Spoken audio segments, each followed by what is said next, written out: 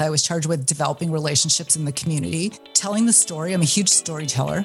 It was always support the families who have kids that are sick. It wasn't support Ronald McDonald House Charity, because people give to people. Welcome back to the Interview Podcast on the Why Millbank Podcast Network from Millbank, South Dakota. This is Craig Weinberg. TheInterviewPodcast.org is the website for this show. Go there and find all the episodes. Also, if you want to help support the show, there's a donate button there. We operate under the value for value model, which says we produce the content and put it out there to you. If you get value out of it, you determine what that value looks like. Send it back to us so we can continue these conversations with people from around the world. And today, again, is no exception. It's an honor of mine to bring in someone that I've been watching for some years. The former Chief Communications Officer for the Ronald McDonald House Charities of Central Texas, based in Austin, Texas. Tina Curry, also podcaster extraordinaire, co-host of Curry and the Keeper, curryandthekeeper.com. Tina Curry is with me today to talk about nonprofit fundraising, telling stories, and her journey into what some might call enlightenment, but it's more an opening of her mind to the truth. So, hope you enjoy this conversation. Thanks for hanging out with us for the next hour and a half or so. Let's get right into it with Tina Curry. I don't know if I should call you the Keeper because it's weird, but you do in your LinkedIn. You are a podcast professional. I got a lot of beef for that too. Awesome. Adam goes, "No, you're an apprentice." Oh, lovely. Apprentice who's taking the reins. But Tina Curry of Curry and the Keeper, and among other things, welcome to the interview. I'm really excited to have this chat. Thanks so much for inviting me. I appreciate it. Absolutely. Looking at your history of your professional life has all kind of been in the marketing and communications world. Kind of break down how you got into that. What got you into that concept? Oh, geez, this is going way back. I in my 20s, I started working for a bank in downtown Chicago, and I was just a high school graduate at that point, and I started helping out in the marketing department. And I was encouraged to go to school to get my degree, and so the bank actually put me through school. And I graduated from DePaul University, and they paid for my entire education. The bank did? Yeah. Wow. Yeah. There was tuition reimbursement back then. I don't think that it's really common right now.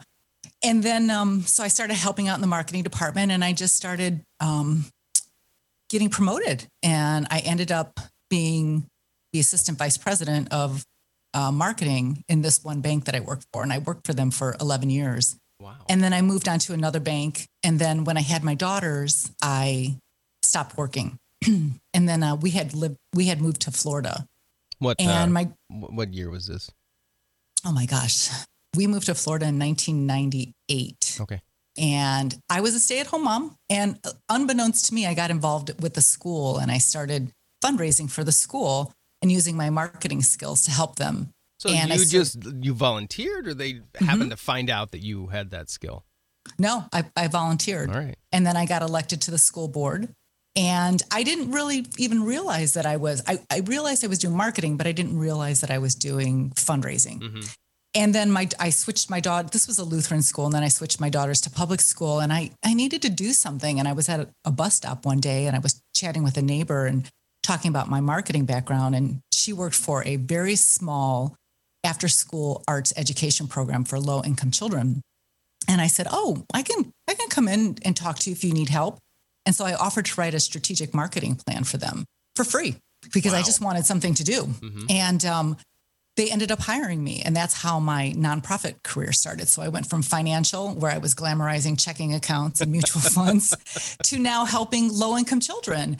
And I loved it. I worked for them for a year, and then I moved on to a bigger organization. Mm-hmm. And then I moved on to the opposite side. I worked for a community foundation. A community foundation, their primary goal is basically to inspire philanthropy. and to open up charitable accounts for people. Okay. So it's a little bit different. It's a little bit different than advertising, or not advertising, but marketing a cause. What is what is the fundamental change? Is it just the message you're trying to get across? Because the Yes. tools must be the same, right? It's yes, the structure is the same. However, when you work for a nonprofit, you're asking people to give to people, to support people, to support a cause, whether it's animals or children or education. When you work for the community foundation, you're asking people to be philanthropic. You're asking them to set up a charitable fund to support those organizations. So you're really marketing to people to get them to be philanthropic. So it's a little different. So it's an emotional pull at that point.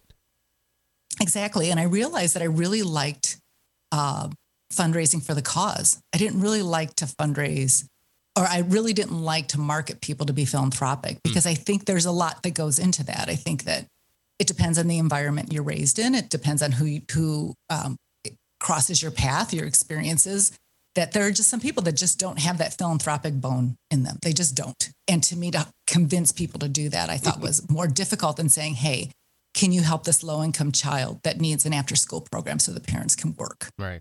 So I left Florida, and then I moved to Texas in 2013. And I started working for Ronald McDonald House Charities. So did you move because of that career change, or because of the job, or did you just go to Texas and find it? Well, no. Well, I was married to my previous husband, and he got a position with a local university in Texas. And so he had moved out here, and then I eventually followed, and then ended up getting a divorce. But before that, I landed a job at Ronald McDonald House Charities of Central Texas. And I didn't really know what they did when I worked for them. I knew that it was associated with McDonald's, but I really had no clue what their mission was. So that's interesting, because I've always assumed that as well. That it's like part of the lovely fast food chain. It was, right? Like that's how it originally started. It's kind of an offshoot of that. Yes, exactly. That's how it started. I want to say 1969 it started. But what had happened was this man who was involved with the Philadelphia Eagles, and I don't remember in what capacity, his daughter had gotten sick and she was in the hospital. And he was sleeping in a chair in the room at night. And he said, there's got to be a better way to support families when their children are enduring a long illness or sickness. And he partnered with a franchise owner of a McDonald's and the Philadelphia Eagles and a local and a doctor, a physician in the area. And they created the Ronald McDonald House Charities nonprofit organization. So that's how it started. And the goal was to just give you a place to sleep that was better than like going to a hotel. Is that right? Well, if you think about it, if, for instance, your child gets diagnosed with some, let's just say leukemia, I mean, a family's world is completely turned upside down. Yeah. So if they have to travel for treatment, say they have to travel an hour and a half away, think of the cost, the transportation costs, sitting in the hospital, the food costs, everything. And so what Ronald McDonald House Charities provides is a home away from home for families, so that they're close. And typically the houses are either in the hospital or located near a children's hospital. So they're always they have some actually in the facility. Kids. Yes, there are some in Houston. There's a Ronald McDonald House Charities in the hospital. And so the one that I was at in Austin, they were right across the street from the children's hospital. And so families would come and stay for months if their child got a cancer diagnosis. And so we provided them the opportunity to work there. So they had free internet and Wi-Fi. We gave them meals, breakfast, lunch, and dinner, and snacks. They had laundry facilities. They had everything that they needed so that they could stay close to their child. Because yes, if you think about it, like I said, their world is completely upside down. Parents, if they had to stop working and then endure the expense of a hotel for 60, 90 days, it's huge. And so the reason that Ronald McDonald House Charities exists is because of the generosity of donors. If it wasn't for people giving to people, it would not happen. And it's an amazing organization. That's how I met Adam. What? You don't know that story? Well, it's probably back there somewhere, but no. Tell me the story. What was that? So the CEO of the house asked Adam to MC an event, one of our biggest fundraisers. It's called the Bandana Ball. Yes. Yep. And Adam came for a meeting and I had to write his script for him because I was the chief communications officer. And so I started working with him. Wait a second. Okay. So hold on. Yeah. So when you bring in a speaker, you give them their speech for events like that? Is that typical? Yeah, I did all of that. I produced videos. I wrote all the newsletters. I wrote all the fundraising appeals. I wrote the CEO's speeches. And so I had to work with Adam because I needed to direct him on what to say because it was his job to get up there and raise a boatload of money for us. Right. So I started working with him and he said, hey, after this event, I'd like to take you out for dinner. And I said, of course you did. Okay. So of course I had to do my reconnaissance. I had to do my reconnaissance on him, and So at that point, were you like red flag, red flag, red flag? I mean, what was? No, I was actually quite intrigued because obviously I knew him. I knew him from MTV, and I didn't really know what he had done from the time that he left MTV up until 2015. Mm-hmm. And so I had to do my research. Good old internet. Due diligence is what we call it. Dude, exactly. I like that. So yeah. So, like the benefit of having the Ronald McDonald House is these families don't pay a dime. Is that correct? Exactly. Yeah. Mm-hmm. Is there an application process, or they just have to have a kid in treatment?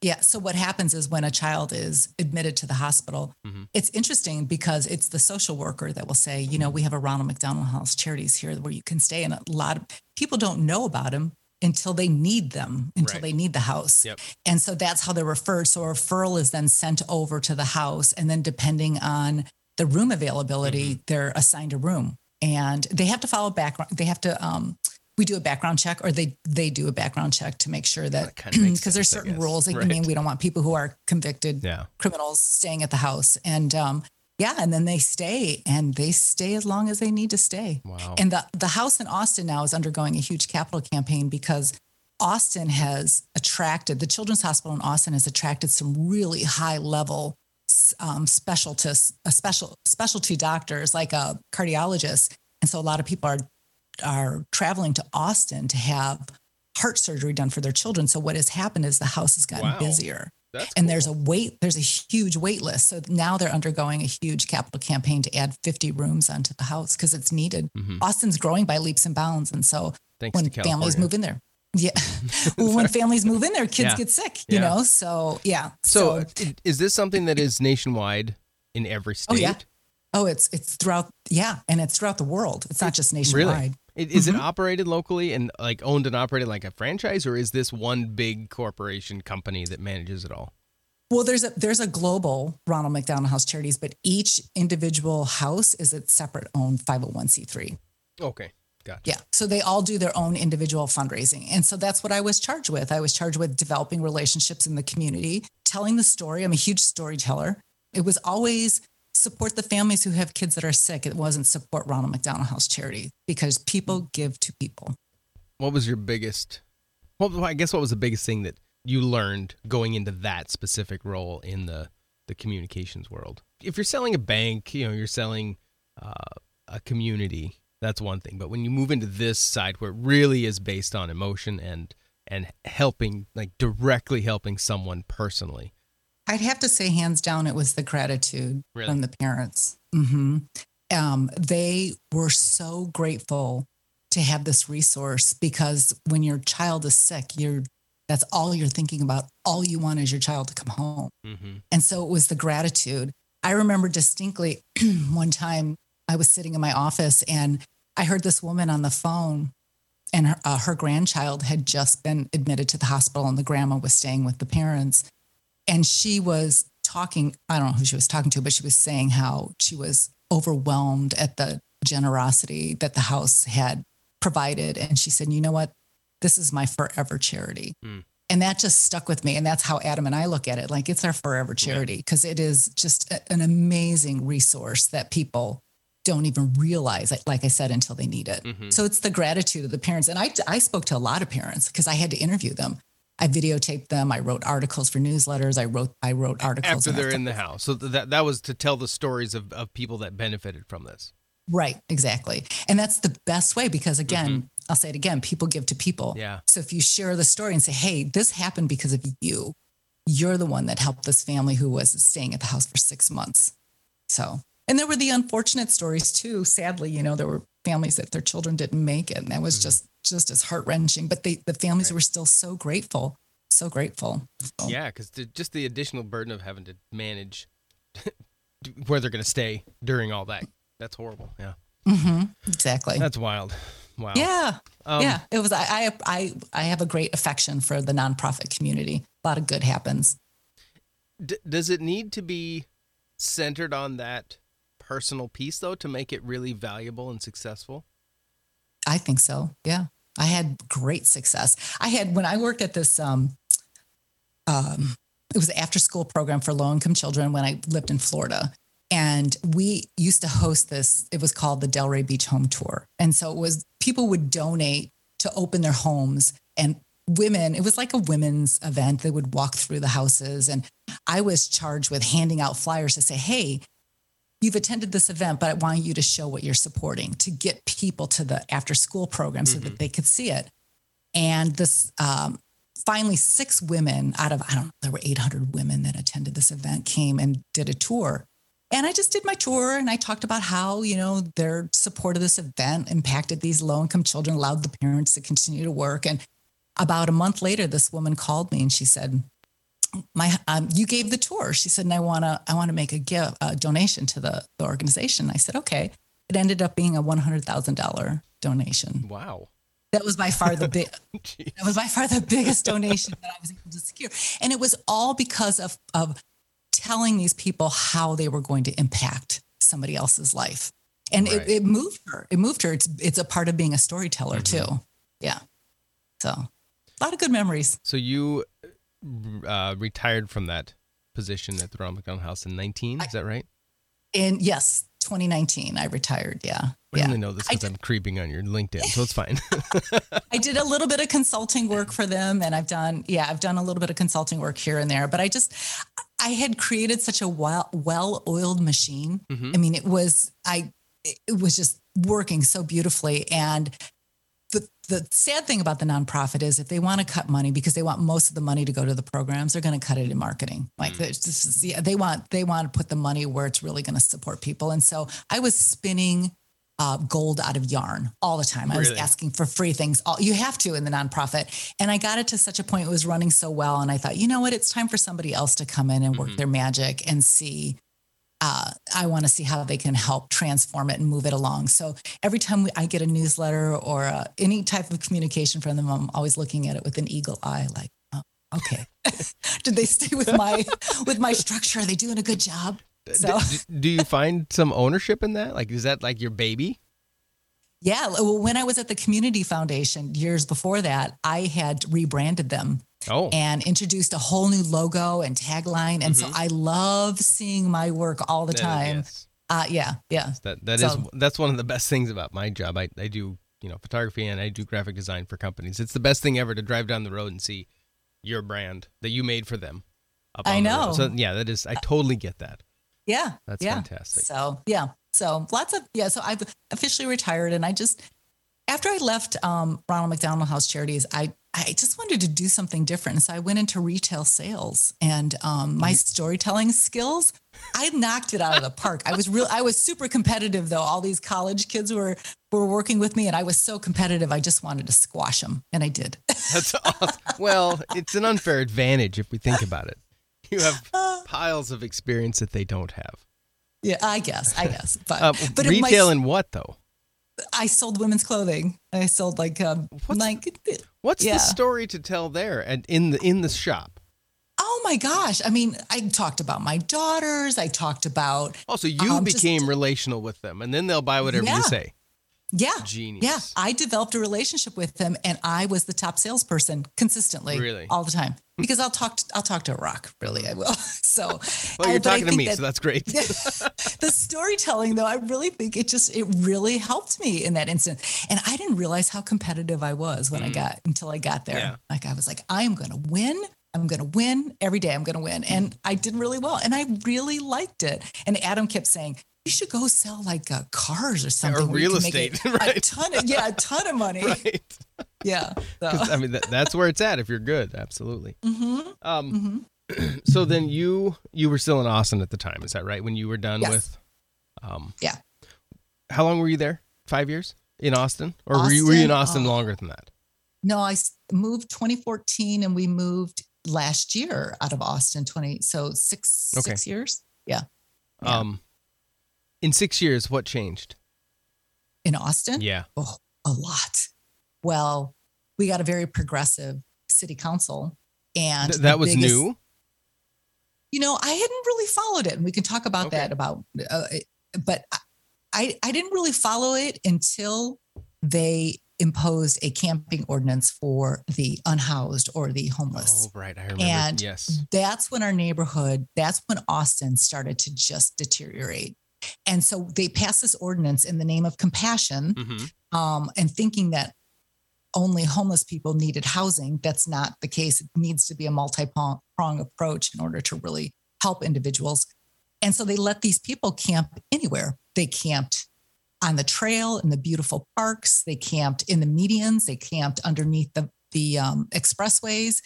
And it was like a third world country. Especially, we had bought a house in East Austin, and there's a section that had a pretty wide median, and it was filled with tents and garbage, and like I said, it looked like a third world country. And so we saw this kind of slowly unfolding. And it wasn't until my sister came to visit me from Chicago, and she said, "What the heck happened to Austin?" And then that's when from Chicago. Yes, and wow. Northwest Indiana, actually. Okay, so that's when Adam and I we really saw it with different eyes, because it just started to unfold.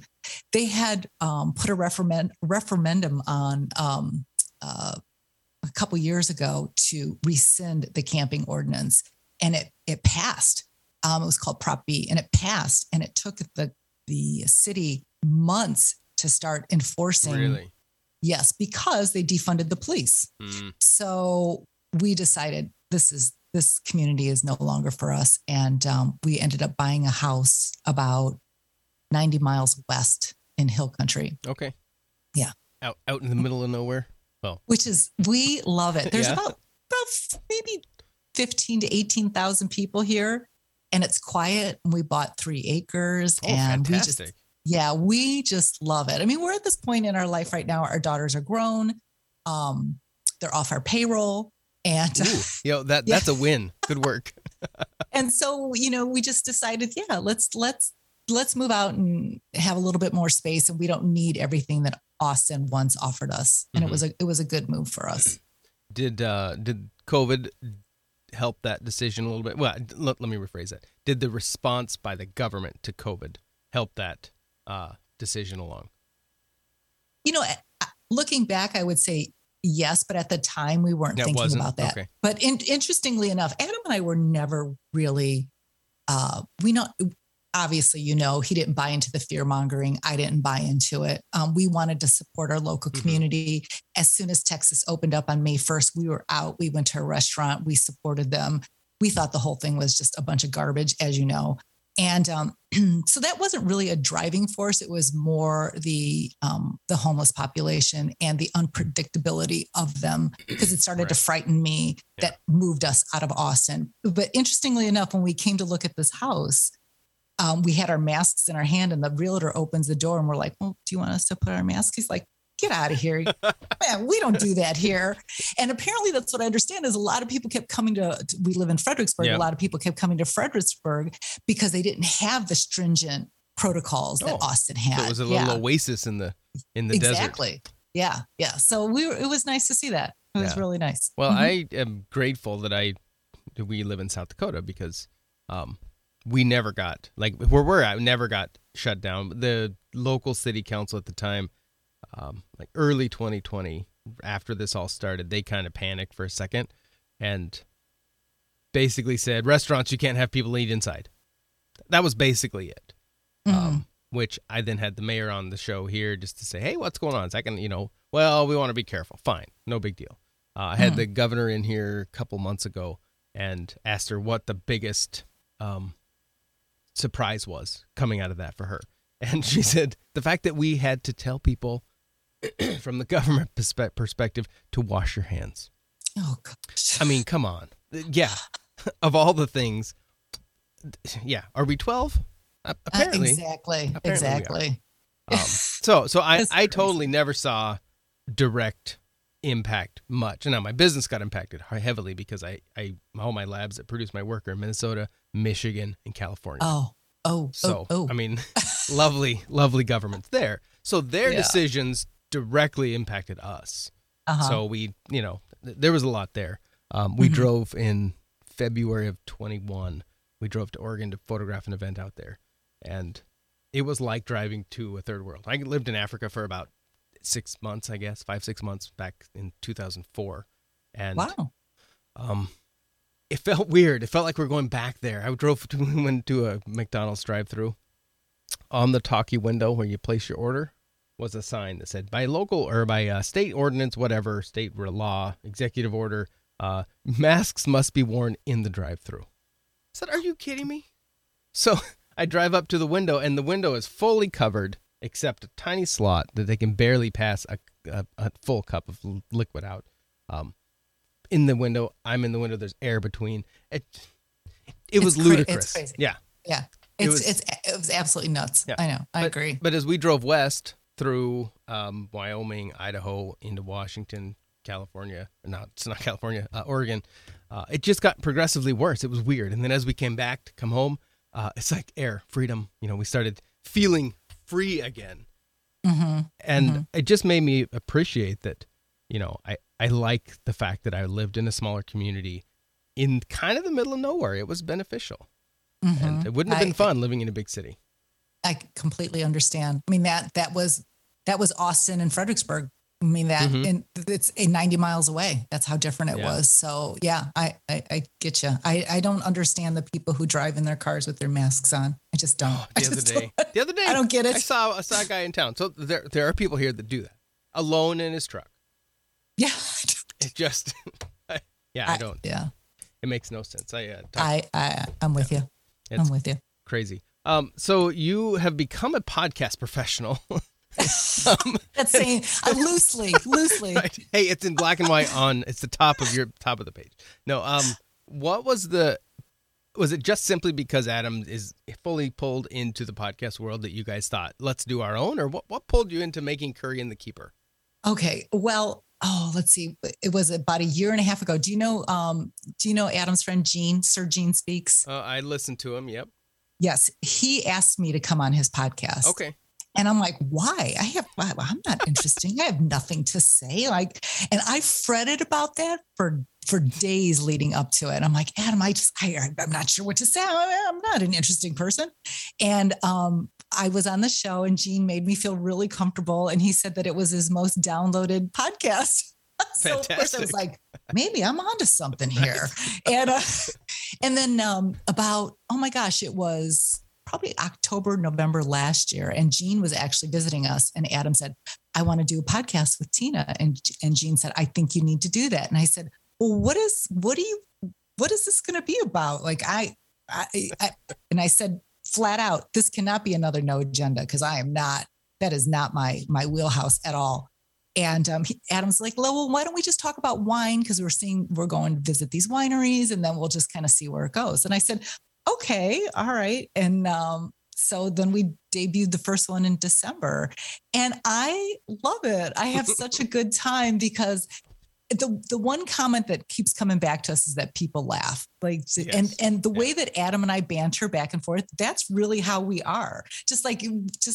We were just talking in the kitchen before chatting with you and something came up and he's like, all right, I'm putting that on my list. Nice.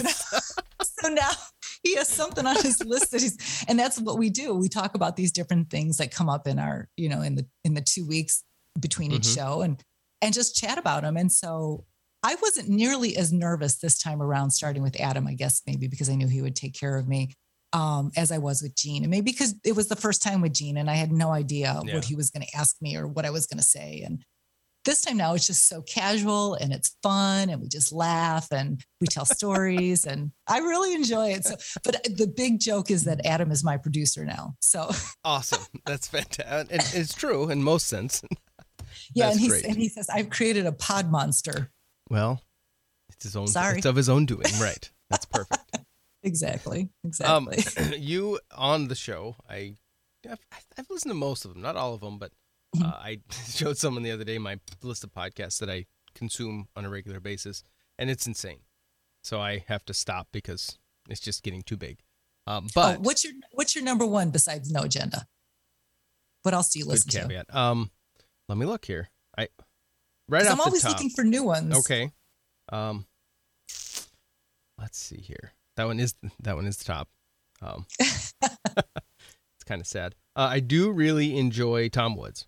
I think he has great stuff, and I was able to get him on this show, which was fantastic. I blew my mind that he came, but loved chatting with him. Actually, probably one of my favorite non-political podcasts is Smartless. Smartless? It is hilarious. I hate to do an ad for them, but it's a fantastic show. Will Arnett, Jason Bateman, and Sean Hayes. Oh. So I didn't know, but they apparently have known each other forever, and they have a hilarious banter. Like their interactions are fantastic. But they bring on someone from the industry, and one of them usually does it, and the other two don't know who it is. So they have this hilarious intro that they do. And then it's crazy. If you are interested at all, the episode they did with Liam Neeson is extremely insane. Okay. Like, that guy's incredible. I'm writing it down. I think they said he has, when they talked to him, it was early this year, I think. He had just finished his 100th movie of his career. Oh my goodness. Wow. Yeah. Wow. I mean, the dude is insane. But it was cool. Good. Well, thank you. He talked a little bit about him doing Schindler's List and the heaviness and the weight of that role he played, and just, I mean, it's powerful. Very cool interview. So, and they're funny. I mean, Will Arnett is a riot.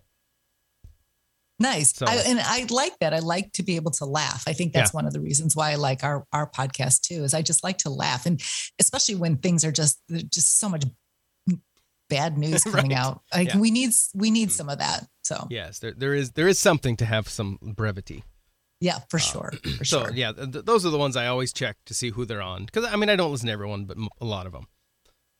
Well, No Agenda has really spoiled me because I can't listen to podcasts now where people just get on and spout their opinions. Tell me about it. I can't. And I used to be, there were several podcasts that I would listen to all the time. And now I just can't, I can't listen to them because a lot of what they're saying, I already know through No Agenda. Well, right. You have and living with Adam. You have a different insight than most. Yes.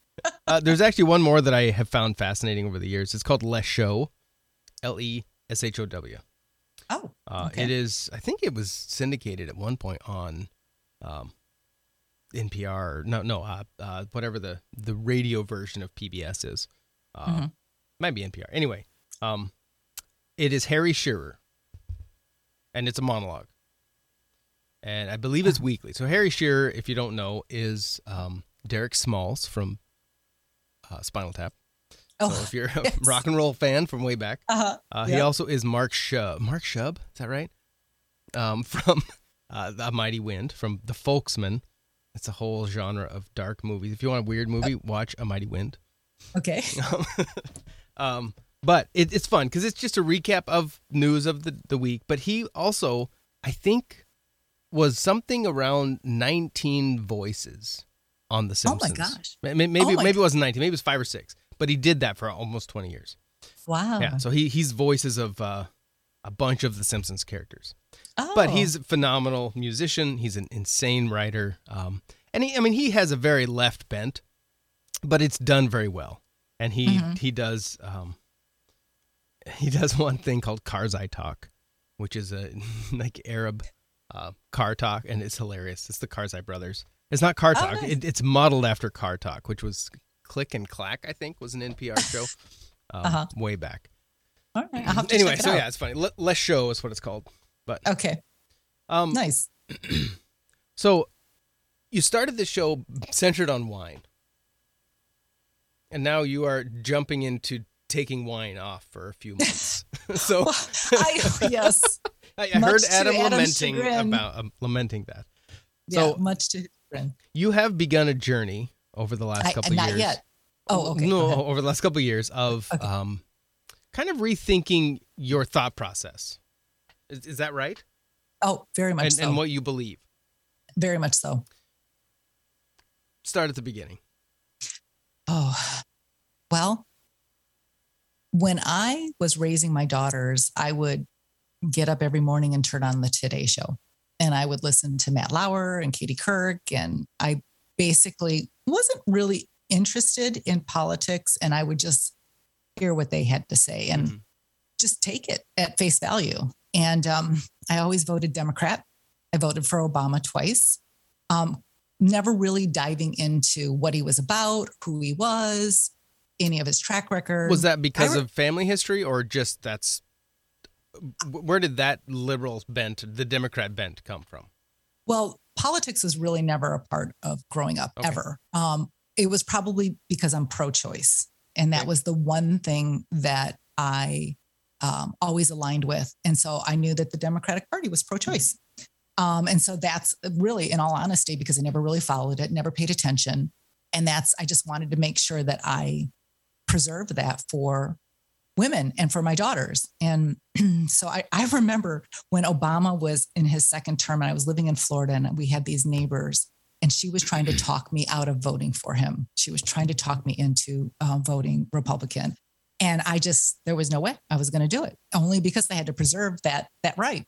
And it wasn't until I met Adam and started listening to the No Agenda show. And I started listening before we actually went out on our first date because I wanted to know who this person was and what he did and what this podcast was about. And so I started listening. And then when we started dating, he asked me, he said, "What do you think of Hillary Clinton?" And I go, "Yeah, I like her." He's like, "Really? Have you ever read Clinton Cash?" And that's how the conversation started. And so then I started to pay attention. Mm-hmm. I would say that I was asleep. I was completely asleep. I thought that the government would always take care of its citizens. That's what they say. That's what they say out loud. Oh yeah. I always thought that. I thought they're going to take care of us. If anything ever were to happen, we're fine because we're a good country. We have good, solid values and our government's going to take care of us.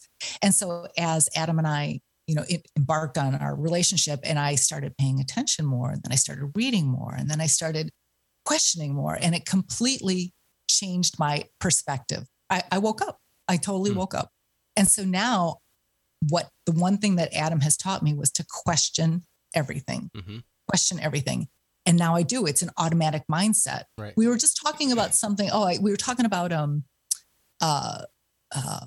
Hillary Clinton coming out, making comments about Bernie Sanders in her book and how Elizabeth Warren made comments that Bernie Sanders said. And I turned to Adam and I go, "What's going on here? Something's going on here." Right. And I never thought that way ever before. Yeah. Now I'm like, something's up here. Mm-hmm. And it's because of, and I really credit Adam and No Agenda for changing my thinking that way. Because like I said, I always thought that the government was going to take care of us. So I wouldn't say that I really don't want to align with any political party. I really don't, because I think that they're corrupt on both sides.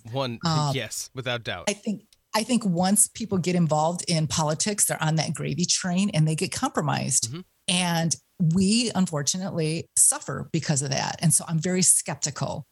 So I don't really like to align with any political party. I like to really research the person and see what they stand for and what they voted on and what they've said and whether what they say aligns with what they do. So that's kind of how I approach. So coming from the marketing brain that you have, it's dangerous when people start questioning you, isn't it? Like from their perspective, from the side of the government. Like you don't want anyone to say, "What? You might be telling us something that's not fully true." Mm-hmm. As a marketer, don't you want to kind of craft that so you really make sure that this is the one thing that they're focused on and they think about? That's the goal, right? To move people's decision making. But I think also they have to be accountable. Absolutely. And accountable. Yes. And if they're not, if they don't have that, then yeah, you have every right to question until they become transparent and accountable. And that's the one thing that I learned in for fundraising and nonprofit marketing. You had to be able to back up what you were saying. And so with that mindset, that's kind of how I view when I'm going to vote for somebody. That's how I view. How I view them. Like, are they transparent? Are they accountable? And if something doesn't add up, they need to be able to say why. Yeah. So that's absolutely correct. And that's one of the reasons during election season, I always invite every politician I can to come on this show to talk, to have a long conversation. It's not a 5-minute hit. I'm irritated because our representative in South Dakota gets one in the House. His name is Dusty Johnson. He is less, he's a nice guy, super smooth. He's a slick operator. Republican, South Dakota, you're going to have to be almost. They will give me like 15 minutes at a time with him. So at least they do something, but it's very specific. Oh, the congressman is really busy. He has this much time. But then I had... But hello, you're the person that's that might possibly vote for him. So they need to make that time. Absolutely. And so it's so important to me to get long-form conversation with these people about real topics and about how they think.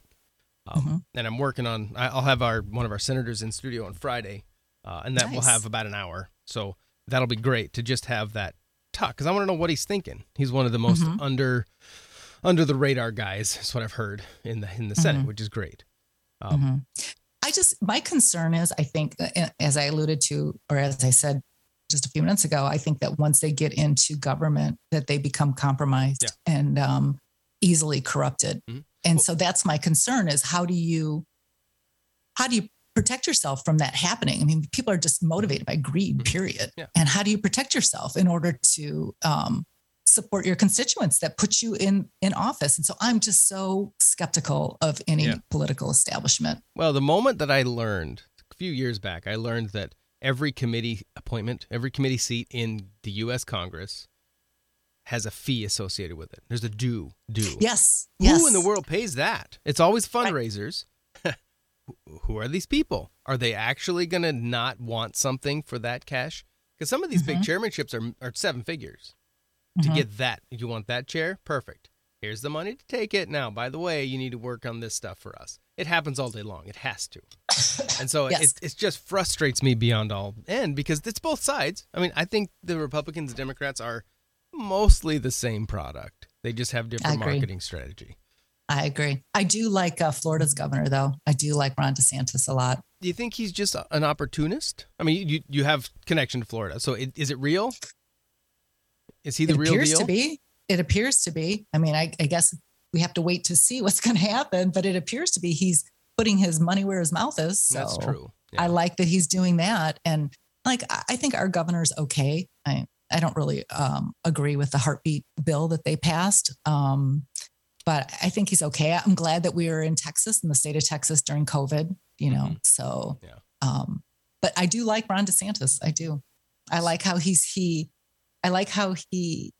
faces the media, and he has no qualms about it, and he speaks intelligently. He does. I like that. Yes. He's like Trump without the bombast. Exactly. Yeah. Exactly. Like he is very good at communication. That was the one thing about Trump that drove me crazy. I'm like, oh my God, this guy needs a communication manager, because he can't pull out a coherent thought.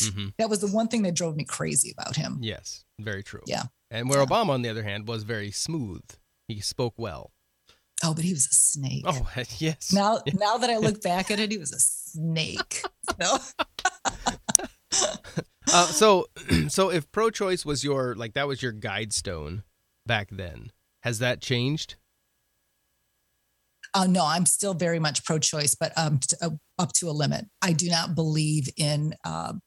Let me back up. When I was at Ronald McDonald House Charities, there were so many families that stayed at the house that had delivered babies at 21 weeks, and how devastated they were. Right. And I told story after story about that. And so I think that up to 12 weeks, I'm pro-choice up to 12 weeks. Yeah. After that, I think it's a viable human being. And I do not agree with the Democrats' stance on abortion up to unlimited.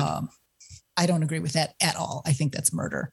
So, and especially living that through that experience with all those families at the house and knowing how much they so desperately wanted that baby, and that baby was just hanging on for dear life. So, I'm still pro-choice, but only up to about 12 weeks. And that's a change, like over time for you. Like prior, did you always kind of have a line? 12 weeks, it was always my line. Okay. First trimester, always. I've never. So the heartbeat bill here in Texas, it's as soon as a heartbeat's detected, that abortion is illegal. And there are circumstances that, and I have many people close to me that have experienced this. You don't know at 6 weeks, and it's an unfortunate circumstance, whether it was rape, incest, whatever. And they needed that support. And so that's why I don't agree with that heartbeat. I just think it's too soon. What are your thoughts on assisted suicide? Oh, I'm all for it. Yeah. Like if I have and Adam and I, we just did our wills. And so we had to do a physician's directive. Yeah. And if I knew that I had a terminal illness and there was, and again, I'm going to talk about a story. If I knew that there was no way that I was going to survive, I would not want to suffer. I watched my sister who had stage 4 cancer deteriorate day by day. It was cruel. It was cruel to watch that. There was no way she was ever going to survive. It was cruel. And it was so hard on her, and it was hard on all of us that surrounded her in her last days. And so if I was in that, it should be a personal choice. But if I was in that situation, I would definitely no. And then I've told Adam, like, oh, pull the plug. I'm fine. I'm good. I'd rather be on the other side watching you and seeing what you're doing. Right. Keeping an eye. Right. Yeah. When did your interest or your curiosity about God begin? Oh my gosh. I kept getting nudged. To me, these little nudges until they're like screams in your ear until you pay attention. I kept getting nudged, but I would pass by this church that's close to our house, and I would look at it and I would be drawn to it. And what does that mean? Explain that. Like drawn to, I want to go in there. I want to see what that's about. I want to experience it. And every day I drive by it. And just strictly from the exterior of the building. Yes. Yeah. It was an Episcopal church, beautiful little church. And it wasn't until Adam and I, so it was kind of nudging. It was nudging me.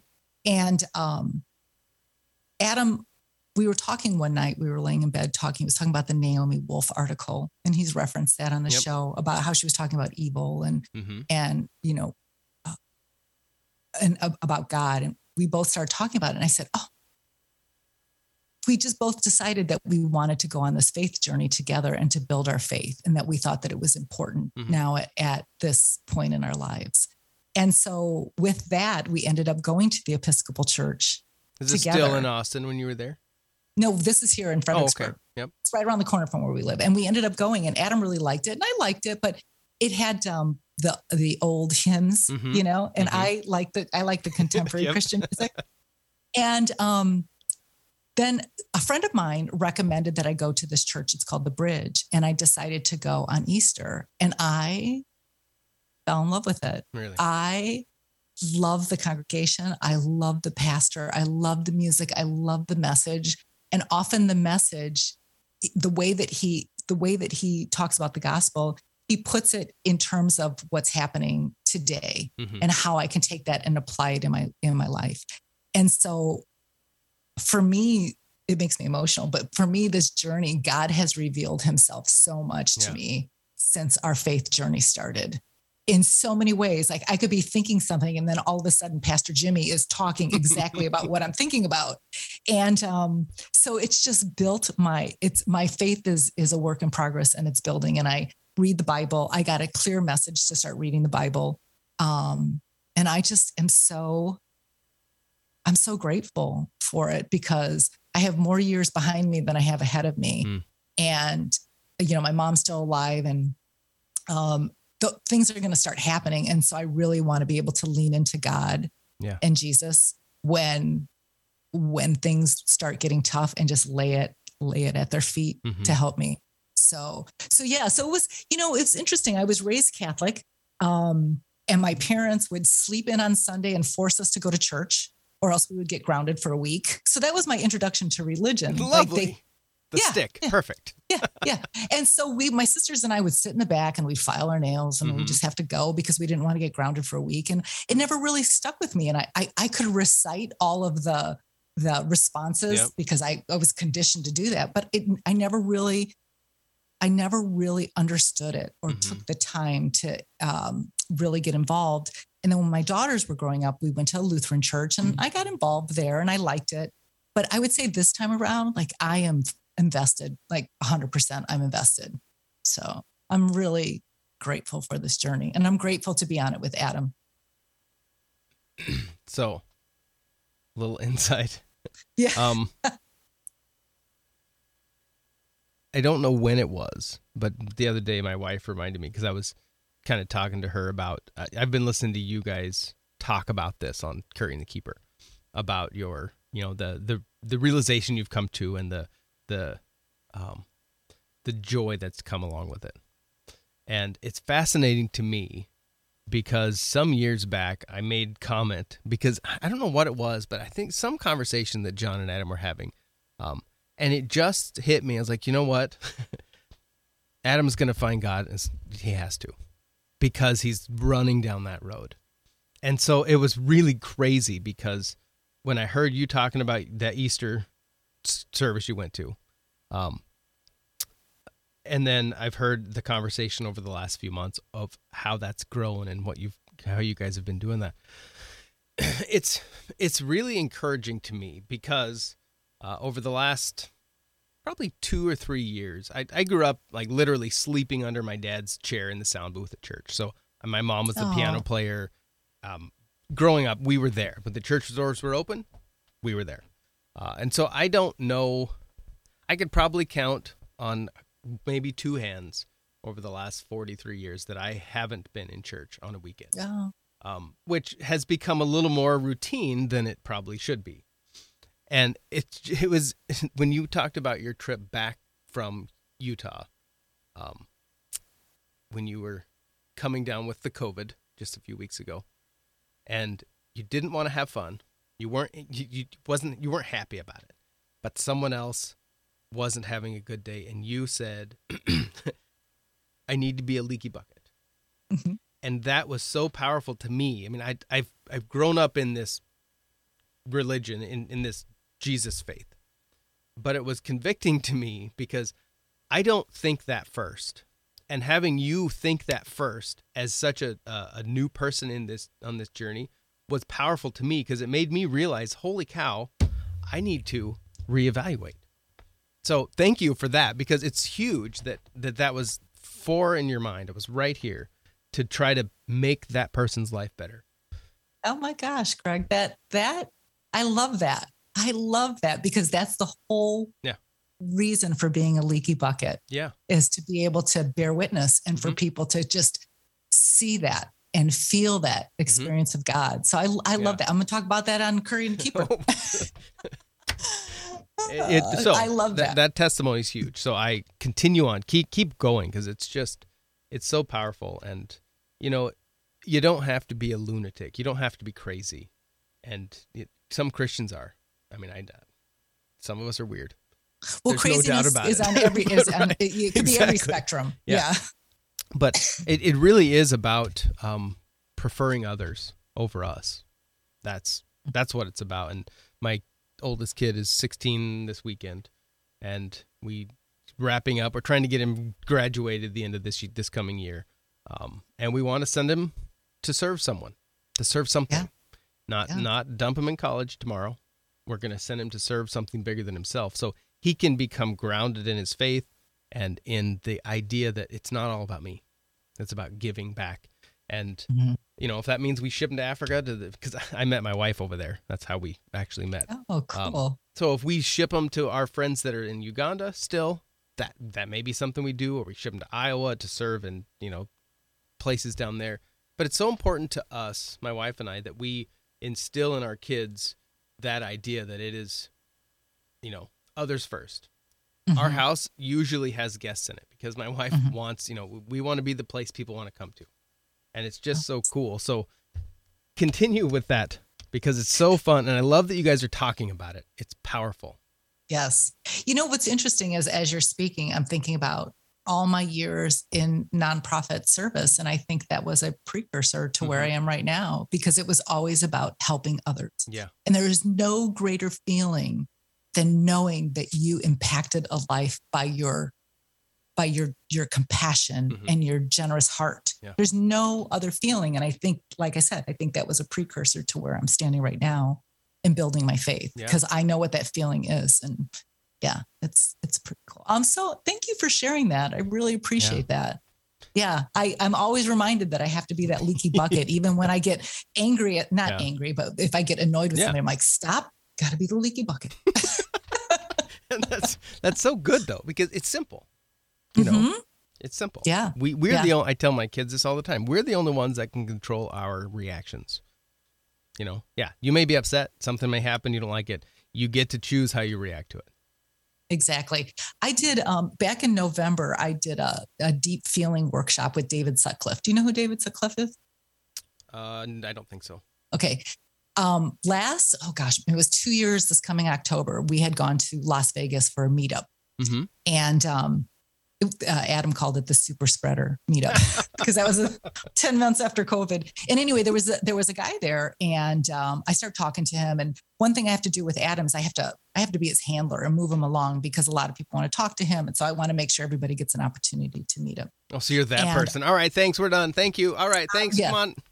Yeah, especially when Adam's going on and on and on about hearing aids. I'm like, dude, we got to move it on. Awesome. And so there was this guy here and I said, I want you to meet this guy. He came from California. And so Adam started talking to him. Well, Adam found out that he used to be in the Gilmore Girls. I don't know if you've ever watched the Gilmore Girls, but it was a really popular show. Yep. And we became friends. And so David had left acting and he started doing what's this spiritual work called core energetics. And it was about getting to your trauma that we hold, and we all have trauma in our lower self. And I participated in one of his workshops last November. And that, to me, doing that really, I think, was the start of opening up my journey to build my faith and to develop a relationship with God, Jesus Christ, and the Holy Spirit. So it was just getting into that sort of mindset and watching and experiencing how things happen. And when you say we're in charge, we're the one who's in charge of our responses. I mean, that's what it taught me. But on a bigger level, that was the pathway for me to pay attention to that nudge and to move forward with it. That's fantastic. So, yeah. So would you recommend others do that? Oh my gosh. David? It was life-changing for me because I was having some challenges with my younger daughter, and it really healed my relationship with her because I was holding on to stuff that I was trying to put on her, and we don't recognize that we're doing that. We're just trying to survive. We're just trying to survive. We don't know, and until you see your reactions and your patterns, and you take ownership of them, and not try to make somebody else responsible for them, it was a life-changing experience for me. Mm-hmm. Yeah. So I highly recommend it. So now you're getting ready to jump onto another change. Talk to us a little bit about your new, was it 75 days of, I don't know, it's I called, don't know what they call it. That's what Adam would call it. I'm like, I'm probably not going to be easy to live with, but you're just going to have to deal, dude. Excellent. So, it's called the 75 Hard I say challenge. I don't know if it's a program or challenge. And it was developed by this guy named Andy Frisella. And it's a mental and fitness challenge. Okay. And so for 75 days, I'm basically going to be eating pretty clean. No alcohol, no sugar, no cheat days. And that's where the no alcohol for Curry and the Keeper. I had to break it to Adam. So he's going to be drinking by himself. So he's going to be drinking the whole bottle by himself. Yeah, get the smaller bottle. Smell it. I'm just going to smell it. Right. And so, okay, so 75 days of a pretty healthy diet, which I think I'm going to do an animal-based diet. So I think I'm going to do primarily like really grass-fed beef and raw dairy and a little bit of fruit. I'm going to ease into it because that's pretty hardcore going, full force. And then it's, you got to drink a gallon of water a day. You got to work out twice a day for 45 minutes. So once outside and one inside. And then you've got to read 10 pages of a nonfiction book for 75 days. And so I've been thinking about this for months. 10 pages over the entire 75 days or every day? No, each day. Each day, 10 pages. Yeah. Well, geez, you got the Bible. You're good to go. I know. I'm all set.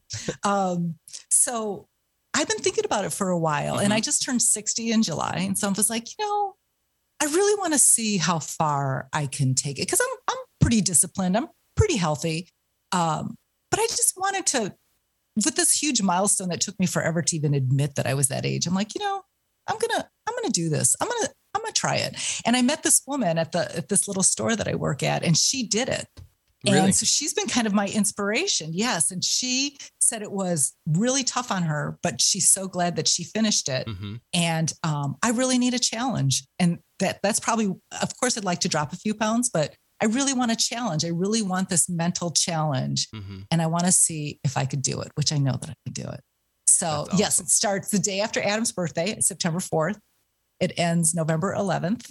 Just in time for Thanksgiving. Perfect. Exactly. And I was thinking about this morning. I'm like, boy, the first time I have a glass of wine after this, it's going to be interesting. Yes. I'll probably get loopy. So, so I put it out on Instagram and said, I'm doing it. And I have 7 women that have signed up. Yes.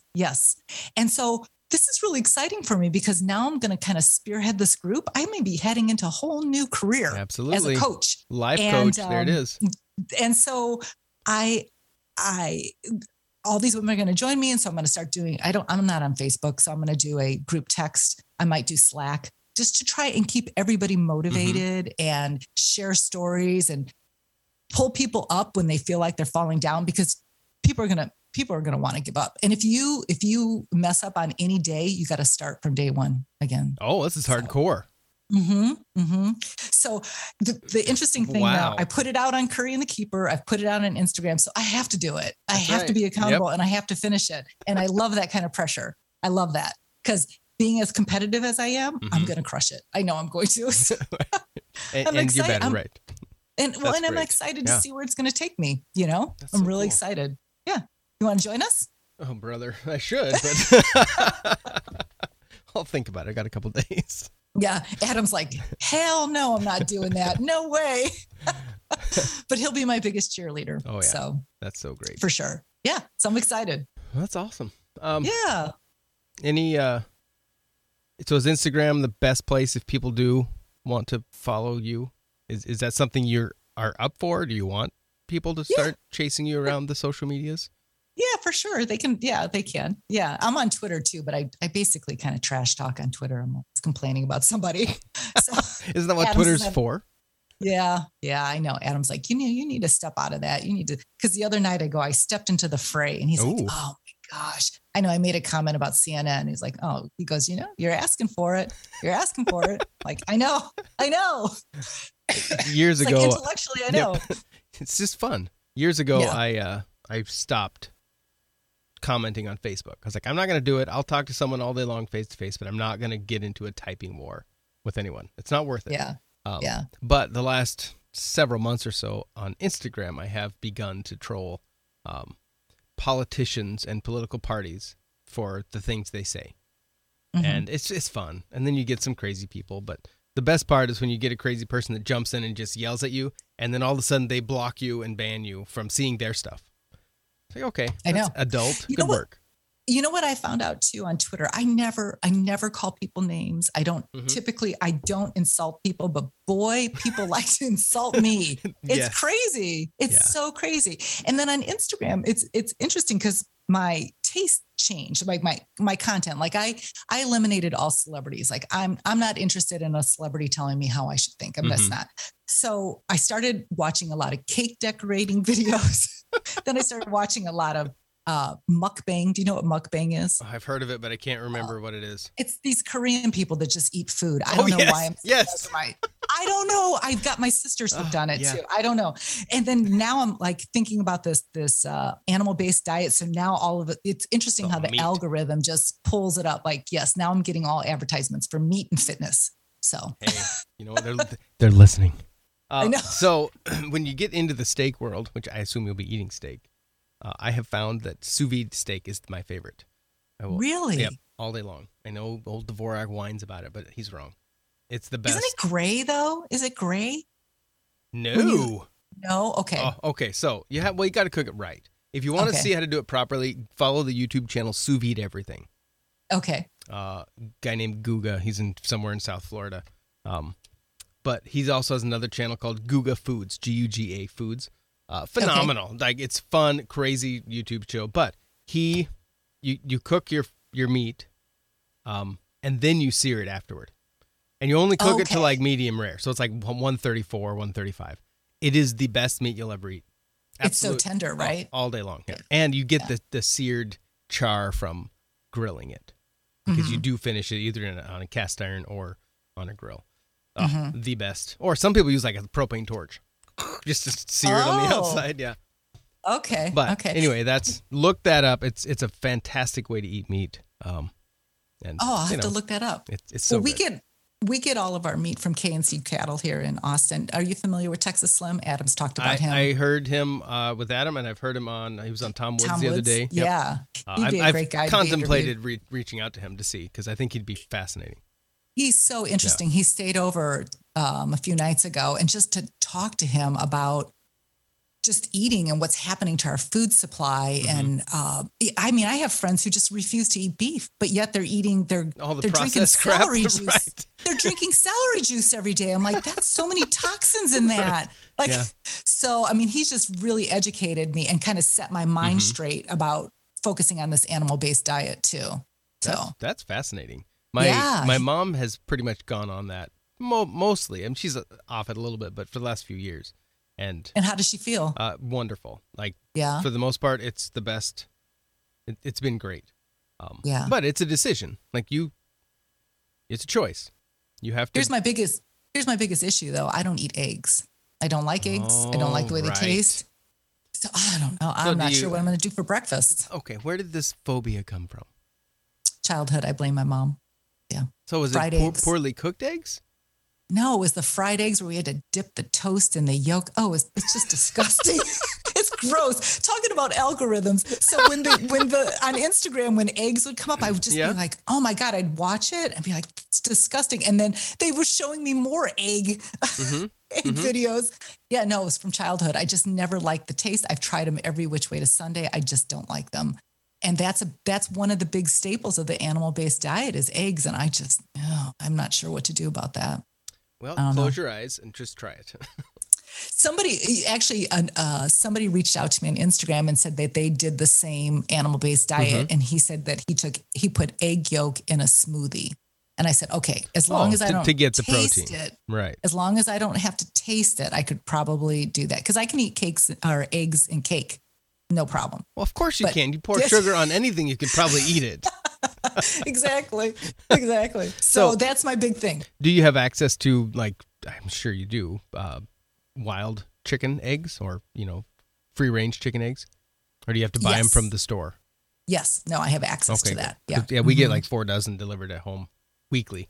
It's awesome. You're a big egg family. Well, we've got 4 kids, so. Oh, okay. We go through eggs. Yeah. So that's cool. That's going to be my biggest challenge is getting around the egg stuff. Is it any animal or is it primarily cattle? Well, as far as the meat goes, is it any meat or does it have to be beef? Primarily beef. Okay. Primarily. Yeah. Because a lot of the chicken, you can't trust it because it's pumped with hormones. And to me now, looking at the chicken in the store, it's got kind of a gray tone to it. And it's not appetizing. No, but and even no fish. No, it's primarily beef. Yeah. Beef and raw cheese. So no sushi? No. Sushi is one of the most, and I love sushi. It's one of the most contaminated foods to eat. I know. Do what? It's all in moderation. It's got to be all in moderation. So crap, I know. Like sushi. I do too. There isn't any out here in Hill Country though. You don't have any sushi restaurants there? No. We have two We're really here small town. in South Dakota, close to where I almost moved to South Dakota long time ago. Long time ago. In 2000. My ex-husband got a offer for work. Yes. And I can't remember what. Sioux Falls. Okay, yeah, that's the big city. Yeah, where do you live? 2 hours north of Sioux Falls. Okay, we're about 12 miles away from Minnesota, just enough to be. So we're in the far northeast. If you ever look at a map, Minnesota has a kind of bumps out toward the west. We're right at the bottom of that. And how has your weather been this summer? The summer's been hot and humid. Yeah. We've had some crazy weather. About 45 miles south and west of us, a tornado destroyed most of one small community. Oh, and that's just horrible. A good friend of ours, their house was right in the path, and they should be dead. It is a miracle, absolute miracle they're not. Her husband and their daughter were in the basement, and the husband laid over top of them because he didn't know what was happening. And when he tried to get up, he couldn't because the beam from the held the half of the house up had fallen down. Didn't crush him, but just came down that close. The whole house shifted, I think, 12 feet off its foundation. It looked like it was insane. And so one of the guys down there took a drone video of it, and you could just see the path. It looks like he just destroyed a whole strip through town. It was crazy. Is that common? Is it common to get tornadoes up there? Well, it happens, but not. Yeah. We haven't had it in a town like that. That's since I've lived devastating. Here. Yeah, it was crazy. Tornadoes are so frightening. When I lived in Florida, I lived through a few hurricanes, but you have days to prepare for them. You have days to get your water. Yeah, because you know they're coming. A tornado, that is just absolutely frightening. Absolutely frightening. And then we've had a lot of heavy rain. There was something that came through our town, kind of the northwest side, knocked some trees down, but nothing. There was no buildings that were destroyed by any means. But lots of rain. I think one day we got 6 inches of rain, which was a lot of rain really fast. We need rain desperately here in Texas. Desperately. I feel bad for all the fawns, the deer and the fawns. Yeah. There's no water. We actually put a bucket of water out there. Did you really? Yeah, I'm trying to help. I'm trying to help. You entice them in. They'll survive. I don't care about the scorpions that come into our house. They can die, but the deer, yeah. Yeah, I would not do well with that. My mom my mom was born in Arkansas and lived in Arizona as a kid. And she talks about scorpions and all that. It's nope, I'm good. Yeah, no, not fun at all. Yeah. All right, Curry and the Keeper is the podcast. Yes. It's curryandthekeeper.com, is that right? Yes. You can go find that there and listen to the musings of Tina and Adam, which is it's fun. It really is. It's lighthearted. It is, and I like it. Thank you. It's a neat look into someone's life, and it's kind of cool. It's creepy, and when I reached out to you for this interview, I felt weird because I feel like I should know you guys, but I don't, obviously. Yeah. Well, the interesting thing about Curry and the Keeper too is Adam's comedic side comes out. He's just like Mr. Right. One joke after another. He doesn't get to do that as much on No Agenda, but he's stand-up comedian. Well, it's kind of fascinating, but I really appreciate you taking the time.